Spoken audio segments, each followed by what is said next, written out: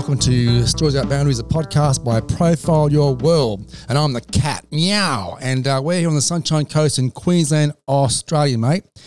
And today our guest is Brian Coulter. Briano, to know to the locals here. And we're doing a 2 to 3 part series on the life of Brian. Wow, the life of Brian. And Briano is a dad, father, husband, son. And we're going to talk about his life, sort of growing up in Victoria and Yarra Valley, and then moving up to Sunshine Coast in 95-ish, and then moving on to his time when he joined Australia Zoo with Steve Irwin and the team, and then look at his life sort of now on his new business called Saltwater Ecology. So welcome, Briano, to our podcast. Thanks, Damo. Thanks for having us. Mate, interesting character. I met you a few years ago now in Kings Beach here, but look, tell us about your background. You grew up in the Yarra Valley in Victoria, 3 brothers, second in line. Where and why did you grow up there? What happened there? So when I was quite young, my nan offered a block of land to my parents up in the Yarra Valley to come and build a house so we could help sort of look after her as she sort of got older. So Mum and Dad jumped on that opportunity. It was in the Yarra Valley, right on the Yarra River. The upper reaches there. It was beautiful and very idyllic setting in the Yarra Valley. So we moved up there and just basically immersed ourselves in the bush. And so you were born there? I was born in Burwood, and I guess when I was about 3 years of age, we moved to the Yarra Valley. And the Yarra Valley, so what happened to the Yarra Valley? So obviously you were saying recently that your grandparents had some land there. Yeah, that's right. Yeah, so they offered, my grandmother offered half a block of land for my parents to move up to, and she lived on the other half, just to basically help look after her as she grew older. So you built a house there?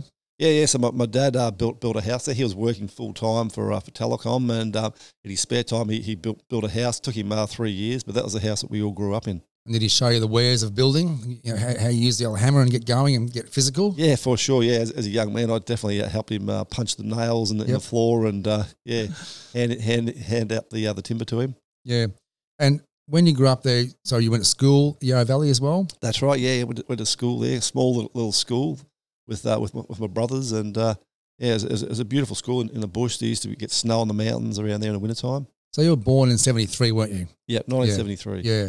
So the Yarra Valley is a beautiful part of the world, isn't it? I mean, these days it's a destination for tourism, wineries, country, getting away from all those Melburnians who want to escape the city life.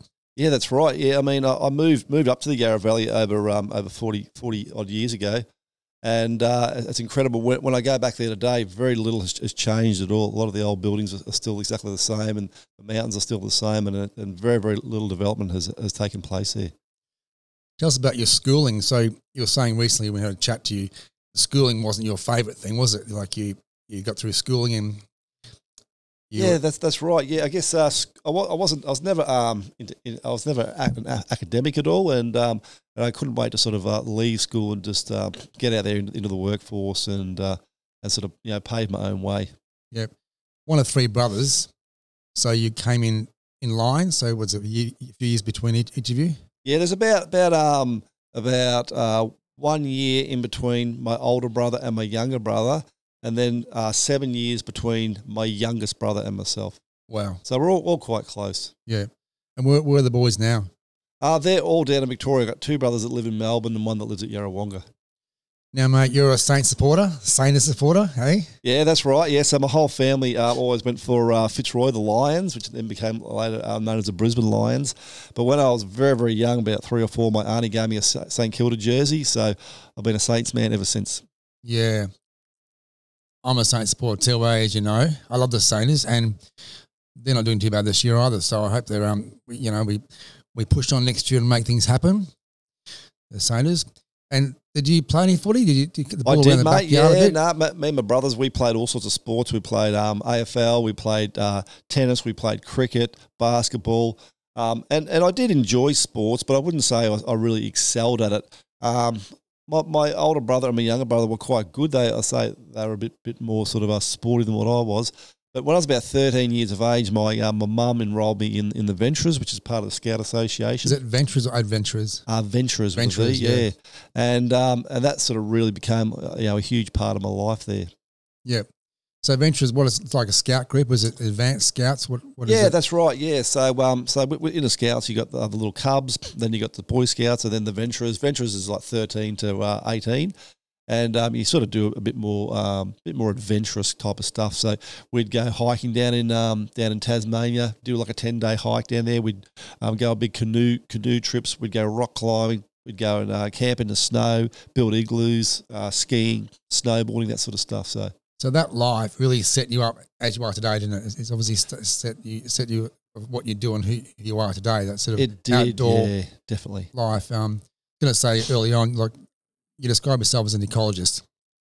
So you deal with plants, animals, and the environment and how it relates to each other. Is that fair enough to say? Yeah, that's right. That's your life. Yep. And that obviously was the start of how you forge your way into this new sort of world you live in. Yeah, that's right. And the funny thing was, growing up and doing the Venturers and all those amazing outdoor pursuits, so one of my favourite subjects at school, surprisingly, was outdoor education, and of course I got an A+, and I actually won a scholarship in year 11, and the scholarship was to do a challenge course with Outward Bound, and that trip was over 30 days. It took place in far north Queensland.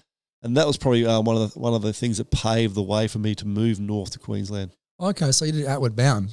Yeah. And where was that 30 days? That was in the rainforest of far north Queensland. So we spent a couple of weeks hacking our way through World Heritage Rainforest, and then we went canyoning down. You said hacking away with machetes, was it? No, actually with secateurs. We would do 3 kilometres a day, and that was going flat out. So there'd be 3 of us cutting with secateurs, someone behind navigating, someone behind sort of pacing out to see how far we'd come. It was really hard work and dark the whole time. And what was your age then? I would have been about 18 then. Yeah. So Outward Bound's obviously a course you're going to develop yourself. It's to work as a team. It's obviously to look at survival and how you work, how you integrate with the environment. So that was a month, was it? 30 days? Yeah, that's right. Yeah. So and we did a whole manner of different activities. Yeah, there was hiking, there was canyoning, there was rock climbing, there was abseiling, and then at the end of it all, we did a 10K run, 10K fun run, and it's the first time I'd ever run 10K. So I was pretty impressed with myself. How many people were in the group? There was 10 people in the group, and then there was 4 groups. But wow. We didn't really tend to run into the other groups. They were just sort of out there doing some similar things. Yeah. Yeah. In the background here, I can hear my dog playing with his toys, squeaking away here, guys. And any background noise is podcast. We've got a doggy here in the background, a pup. He's trying to play a game, so please ignore that. Interesting. Yeah. So you did a lot of things that were outdoors and forged your way in terms of that sort of life. Tell me about when you left school. So you said, I'm done with here. I'm going to get a gig, year 11-ish. That's right, yeah. Well, I wanted to leave school at the end of year 9, and Mum said, just do one more year. Then I did year 10, same thing. And then at the end of year 11, I thought, no, schooling's not for me. I did have a very good friend base at school, but I wouldn't say I really struggled at school academically, but I definitely didn't excel. And for me, I was more sort of a hands-on, and I needed to be outside and out amongst it. So I left school at the end of year 11. Yep. Moved out of home down to Gippsland to the Strzelecki Ranges, and I worked on a cattle property there. It was cattle, beef, and dairy. Yeah, yeah. So it was milking cows. It was fencing. So you packed the bags, you left home, said, "See you, Mum. I'm out of here. I'm going south."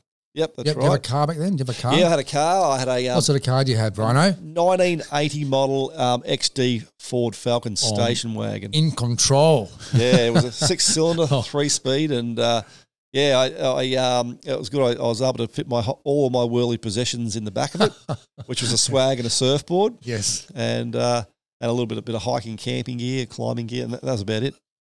You know, you say surfboard because you went from Yarra Valley, right? So were you surfing before you left Yarra Valley, or you just started? You thought I'll get a board and I'll head south? Yeah, well, we were probably about a good 2 hours from the beach, so surfing wasn't really on our radar. But when my older brother got his license, all of a sudden we started, going down and trying our hand at surfing, myself and Ross. So I can really sort of equate my older brother for, first sort of introducing me to the surf. But it wasn't until I moved down to Gippsland and closer to the beach that I used to sort of surf a bit more, especially in the summertime with the daylight savings. I'd finish work and go down for a surf, and I really fell in love with it. What part of the coast was that? So it was Gippsland. So we'd go down to Inverloch. Yeah. Yeah, Tarwin Lower. Yeah, bit of surf down there. Was it pretty cool? It was, yeah. It was always wetsuits. Even in the middle of summer, we'd have a steamer on, and I didn't surf in the winter at all. But I was too much of a wuss. Yeah. Who taught you how to surf? Well, I kind of taught myself, and that's maybe one of the reasons why I'm not the world's best surfer. That's for sure. Because out of all the sports I've ever tried my hand with, surfing has definitely been the hardest, but it's also the most rewarding and probably the sport that I love more than anything else. Wow, yeah. So tell us about your life on the beef cattle dairy farm. What happened there? When you studied some work as well there? What happened there? So I'd been there about a year, and my boss told me that I should do a bit of study. So I did a certificate 4 in dairy farm management. And completed that. So I was then the manager, but because I was the only person that worked on the farm, I'd give the orders, and then I'd have to go and take the orders. But my boss, well, he was a fantastic guy. He was he loved animals, not just his cows and his sheep and his beautiful dog. He had this border collie called Jess. But he loved nature as well, and we had wedge-tailed eagles that lived on the farm. There was wombats, there was koalas, there was snakes. Mind you, though, back then, whenever I saw a snake, I'd sort of take off in the opposite direction because they scared the bejesus out of me. But he was a great guy, and it was great to sort of see his passion in animals, and me being a real nature lover and animal lover. It was easy to sort of fit into that role. And what I was asking you recently, what was that farm called? McDougall's Farm, McDougall's. Yeah, farm? So the guy's name was John McDougall, and so I guess I just refer to it as McDougall's Farm. Yeah, the Dougalls. Yeah, McDougall's. That's awesome. Yeah. So that really set yourself up in terms of upbringing, sort of from Yarra Valley and your travels and your ventures and the outward bound, and seeing the environment and interacting with the environment, and then moving to your first gig. Back then, I used to get paid a little bit envelope in cash, an envelope you were paid each week, and you'd spend that. What was pay like back then? It was actually, the pay was quite good actually, especially seeing how I did my sort of certificate 4 in dairy farm management. Pay definitely jumped up then, so I was on a pretty good wicket. I think my pay used to just go directly into my bank account, and then I'd take out a bit of cash each fortnight to pay rent because I lived in a little farmhouse down the road. By yourself? By myself, yeah. The farmhouse was about probably 20 minutes to the nearest town, and there was a wombat that lived underneath the house. There was I remember very, very early in the piece, one night I heard a strange bellowing noise down the driveway, and so I crept down the driveway with my torch and my knife, and I was very apprehensive, and there was a koala in the tree, so I was pretty excited about that. Yeah. Is that your first koala you'd seen? No, I had seen other koalas sort of growing up, but certainly it was the first one that I ever had living in my front garden. Now, Briano, a lot of 18-year-olds, 20-year-olds, at home or living home, and they're out and about, nightclubs, they're playing sport and they're partying hard, they're chasing, I'll say skirt for the better manly terms here in the podcast. But, mate, did you get to the local pub and check out the local talent, with a few boys? Were you on the terps off and on with the boys, or did you just, get surfing and just get active? And well, certainly when I was living down and working on the farm, during the week it was just up at 5 o'clock in the morning to go and milk the cows, and then 8 o'clock at night be in bed ready for the next morning. So basically during the week I'd have a pretty cruisy sort of a schedule, but then Friday afternoon I'd have the car packed and I'd drive back to the Yarra Valley. Yes, drop in, see mum and dad and say good day, and then go down and catch up with all my good mates that that also had sort of love surfing and camping, and we'd quite often go out to different nightclubs, or we'd plan trips away down to Phillip Island. And awesome. Yeah. So you got away back to the home front with the boys, and just plan trips from there. That's right. That's And then, good, and then normally Sunday night, I would drop back in to see mum and dad, have a bit of dinner with them, tucker? a bit of tucker, and then I would drive back to the farm, which was about 2.5 hours, and it was pretty much all through the bush too, through the mountains, the beautiful mountain ash. It's nice drive, isn't there? I do recall the drive through. It's beautiful, isn't it? Yeah, that's right. Tell me, was it a family roast? Was it a nice lamb roast? What Yeah, they cook we'd have you a up? lamb roast, all sorts of Veggies? great stuff. Veggies, yeah. Mum would make sure I got my dose of veggies. Bit of sauce. Yeah, all the great sort of stuff that you used to there. Yeah. So your family's still in Victoria? They are, yep. Yep. Do you see them very often? Do you get down there very much? Yeah, I went down there. My dad, he sort of had a bit of a turn a few months ago, for want of a better word, and so we sort of snuck down there, myself and my daughter Rani, in between the COVID lockdowns, and just got to spend a week with him and catch up with him. And they'll probably get up here too, up to Queensland as soon as all these lockdowns and business sort of finishes up. Yeah, I hope so, yeah. So just moving on to your family, because obviously you're married to Kate and your daughter Rani. Yep, that's right. You live in Golden Beach in the Sunshine Coast here now. So obviously as a dad and stuff, you've obviously how old is Rani now, your daughter? She's 12 years of age now. So you've got you've set up here in life and you really enjoy your life here, don't you? Golden Beach and Sunny Coast, don't you? Yeah, that's right. Yeah, I love it, mate. Yeah, so it took me quite a few years to go back to Victoria after I moved to Queensland. I was pretty sort of sick to death of the place, but now whenever I go back down there, I love my visits. I love taking Rani and my wife Kate to all those beautiful places where I sort of used to explore as a young fella, down to Wilson's Promontory, Phillip Island, and the Great Ocean Road, and the Grampians, Mount Rapley's, all those beautiful places, and I really appreciate it whenever I go down there now. Yeah. We're going to talk in this episode about your move to the Sunshine Coast in Queensland and your life in Australia Zoo and Reptile Park and your life beyond that in another episode. But I suppose in this situation, we will venture into your life now, which we could do in the episode, but we'll talk about your life now, and then we'll go back into that venture north. You run a business called Saltwater Ecology, which started 4 years ago.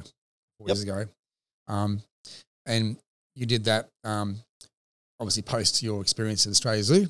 Yep. But just talk a bit about what it means to you to live in an environment today, what you do in your business, and a bit about how people can live better in the environment, because your journey has obviously, your experiences have set yourself this way.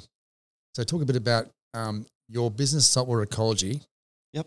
And tell me a bit about how can we live in the environment and look after our environment. Yeah. Okay. So I guess I started Saltwater Ecology in 2017, and I mentioned before that I moved up to the Sunshine Coast in 1995. Because I've been living here so long, I've seen a dramatic change to this whole region of southeast Queensland. I mean, when I first moved up to Caloundra, there was koalas sort of in around the bushland areas here, up around Sugarbag Road.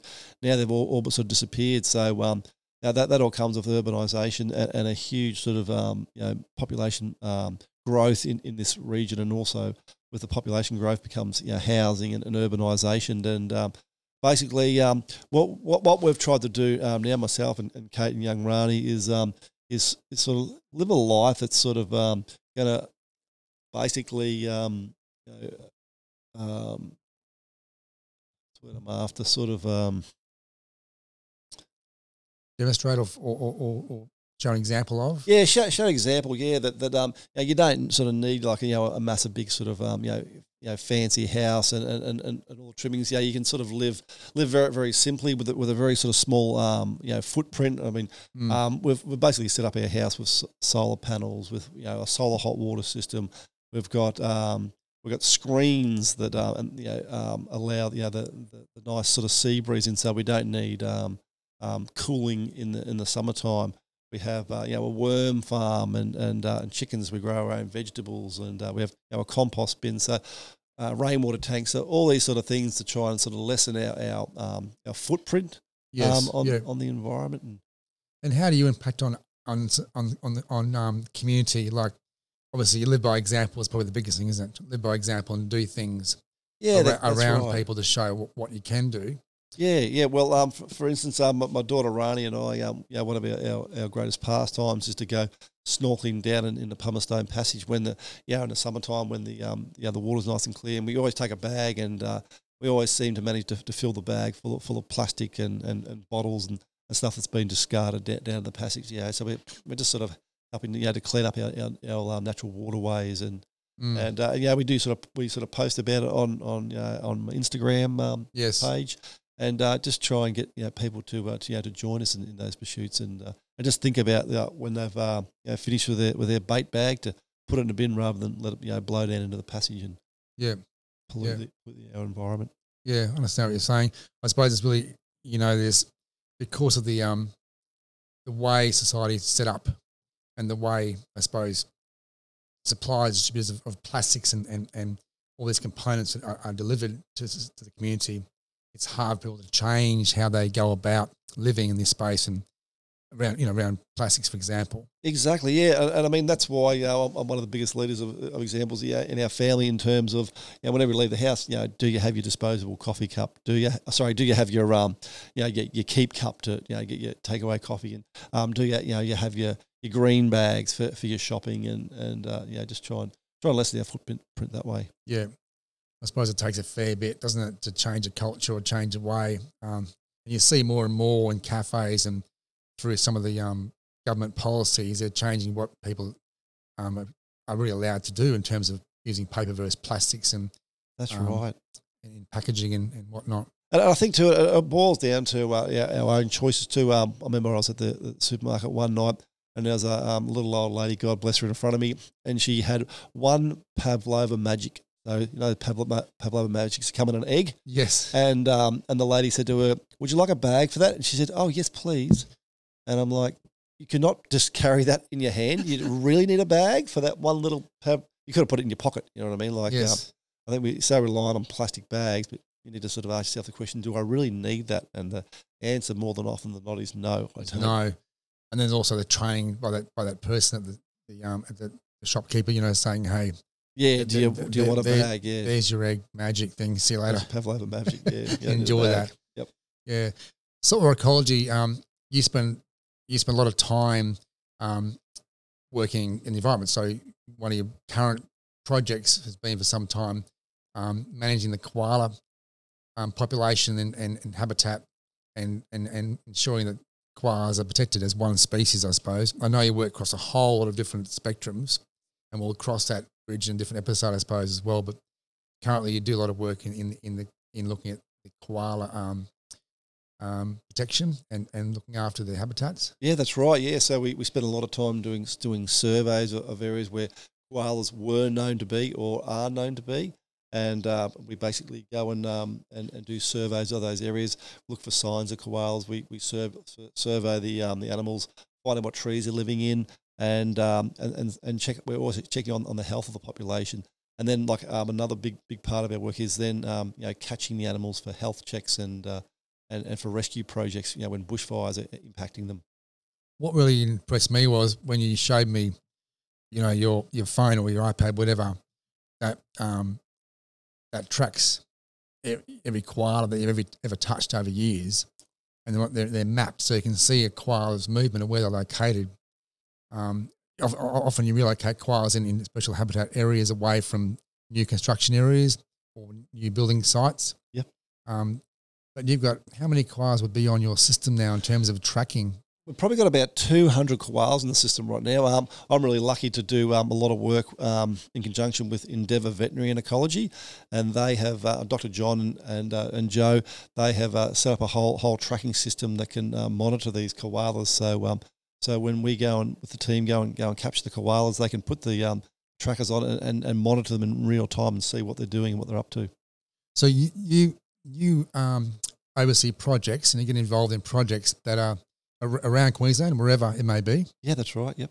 And you basically go out and you track, you source or you map, you track koalas or animals that may be in danger where there's construction or building sites being undertaken or some change to an urban landscape.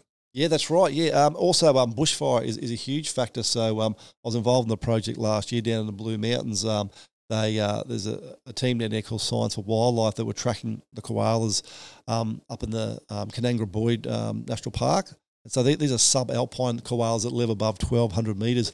And when the bushfires were threatening those koalas, they caught them, took them down to Taronga Zoo for a few months. And then after the rains had come and the bush had started to regenerate, we went back up there and surveyed the area to see what the population was doing. We managed to capture a couple of very healthy animals and did some population surveys there. Then they were able to release all those koalas that had been waiting out the bushfire zones back into their natural habitat. So that was a pretty amazing project to get involved in. Catching koalas is a very physical job, isn't it? I mean, let's face it, they're up high, way That's high. Right, yep.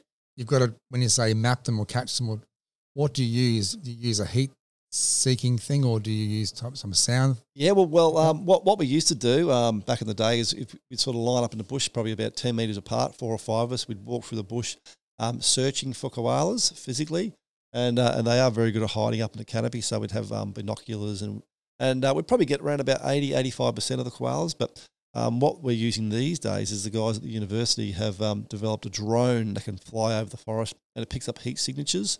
So they're probably getting about 99% of the koalas with their drones. They'll give us a waypoint, then we'll walk in there the next day with our GPS the next morning and find the koalas that way.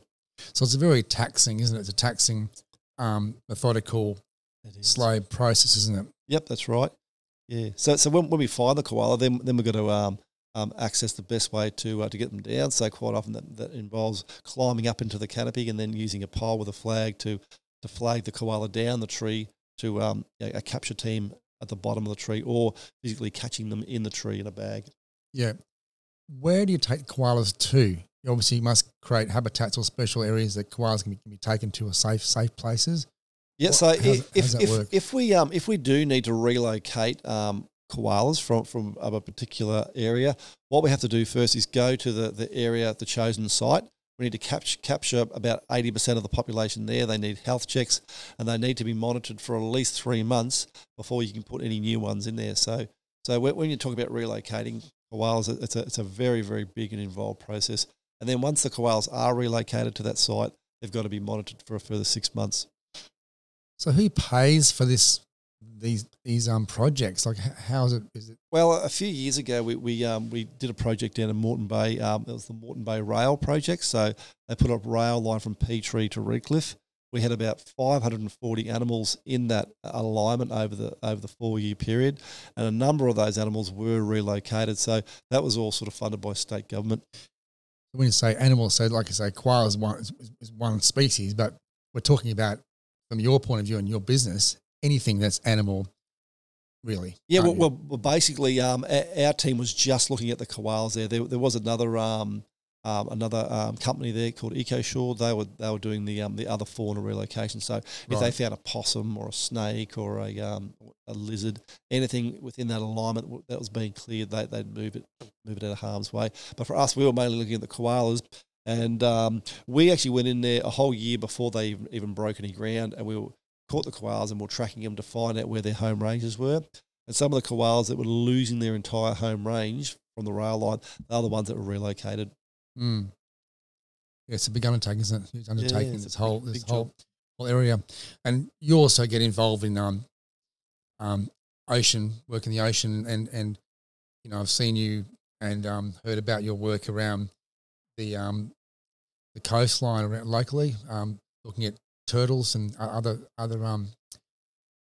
species. Like what sort of work do you do in that space as well? Do you do anything handling these?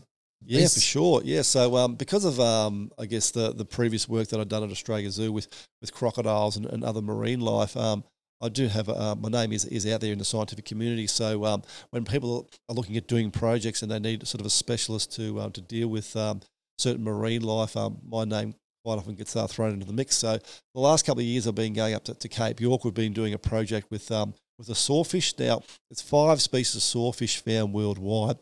4 of those are found in Northern Australia, and all of the world's sawfish are critically endangered. So we've been going up to Cape York with the University of Queensland and Charles Darwin Uni, and we've been capturing these swordfish and putting trackers on them to see where they're So being capture going. your swordfish, you put trackers on them. Yeah, that's right. So capture them. There must be a certain time frame you had them out of the water, or it's a very fast process. Is it trying to get these trackers on these swordfish? Yeah. So basically, what we do is we have nets that we string nets out. They're a couple of hundred meters long in the estuaries and the systems where the swordfish are living. And then we actually we're monitoring the nets all the time. So we actually have the net draped over the bow of the boat, and you leave your hand on it. And as soon as anything hits that net, you can feel it tug. So whether it's a metre long barramundi, a dugong, a sea turtle, anything, you'll feel that, and then we'll go and get it out straight away. Because the biggest thing for us is we don't want to injure or drown any other marine life in that area, which is one of the main reasons why I got asked to come along, because. The previous year, they'd caught a really large crocodile, had tangled itself in the net, and managed to sort of tear itself free. But they thought we need someone to come along and help sort of safely release anything that gets caught up there. Mm. It's an intriguing world, isn't it? A world that I would never thought about, and all the details required to plan and look after. Yeah. Exactly. Well, see, a lot of the scientists, their forte, I guess, is the identification of these species, and also to attach the trackers. But when it comes to, I guess, releasing a 15-foot crocodile out of the net, that's sort of not what they've sort of been taught at the university. No. So that's where they sort of get myself to come along, and we can do that quite safely. But also, you get a dugong that weighs 200 or 300 kilos, and that's rolling around the net.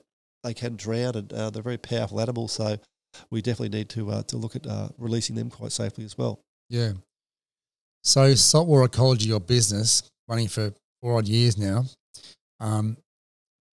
So you'll actually do it. You'll support any project or any university or whatnot to identify, look, assess, support, protect, relocate any type of animal. Yeah, that's right. Yeah, or if they just want to capture it for to put trackers on it and monitor, or that type of thing. Yeah. So going forward, is there something you'd look at in our environment? Is there something that you would say, look, if we did this in our environment, we could improve how we live? Like, is there something that you would put in place in terms of a project that would say this could change the way we do our life? Well, I think plastic is one of the huge things that is going to impact all of our lives in terms of plastic finding its way into the ocean, and they say that most of the plastic that is finding its way into the ocean is through takeaway containers. I mean, our usual household rubbish goes to the bin, goes to the tip, but it's the takeaway plastics that are ending up in our estuaries, in our waterways, in our oceans, and that then has a knock-on effect with marine life ingesting it, seabirds ingesting it. I've even known of a large saltwater crocodile to die, and it had like 27 plastic bags in its gut. So I think plastic has a huge impact.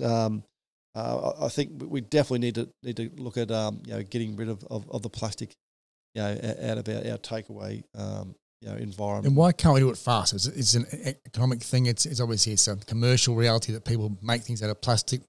We have this whole chain set up, so we don't want to break the chain and commercially ruin business. Is that the issue? Or that's basically it too. And the other day I read an article. The person who actually invented plastic did it because they didn't want to see trees getting chopped down anymore.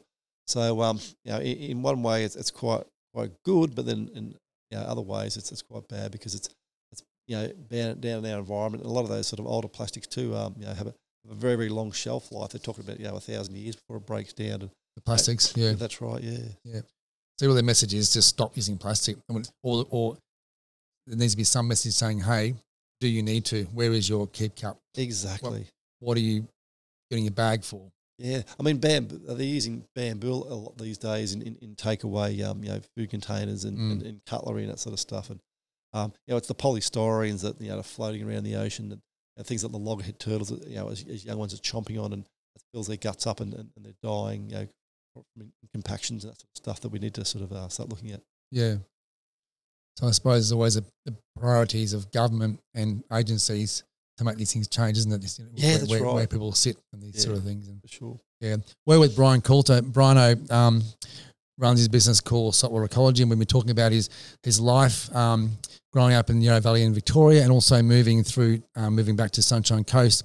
It's a 2-part series now, and we're talking next in the next series with him. Just follow us on our podcast, and you'll see the next series. We're talking to Brian when he moves back to Sunshine Coast, and he joins Steve Irwin at the Australia Zoo, or the Australian Reptile Park as it was back then, and you can you can search and follow Briano on his Instagram page, Saltwater Ecology. Where else can we find you? Yeah, Instagram. The Instagram, yeah, saltwater_ecology. I've got a beautiful little koala there as the icon, and we put up a lot of stories about the work that we do with saltwater ecology on there. Yeah, you do. I've seen those. They're great. So, guys, if you look on this podcast, jump on Briano's Instagram page, Saltwater Ecology, and you can see his journey. You can say good day to him, and you can engage him too if you have a need or something you need to do out there. So, Brian, thanks, mate, very much for the chat. We could talk for hours and hours about life in this space, but I think the impact you make is obviously incredible, and I suppose it starts with the community, doesn't it? The community. It does. Family. Sure. Yep. And showing example. Yeah. All right. Thanks, mate. Cheers. Yeah, thanks, Damo. That's a wrap.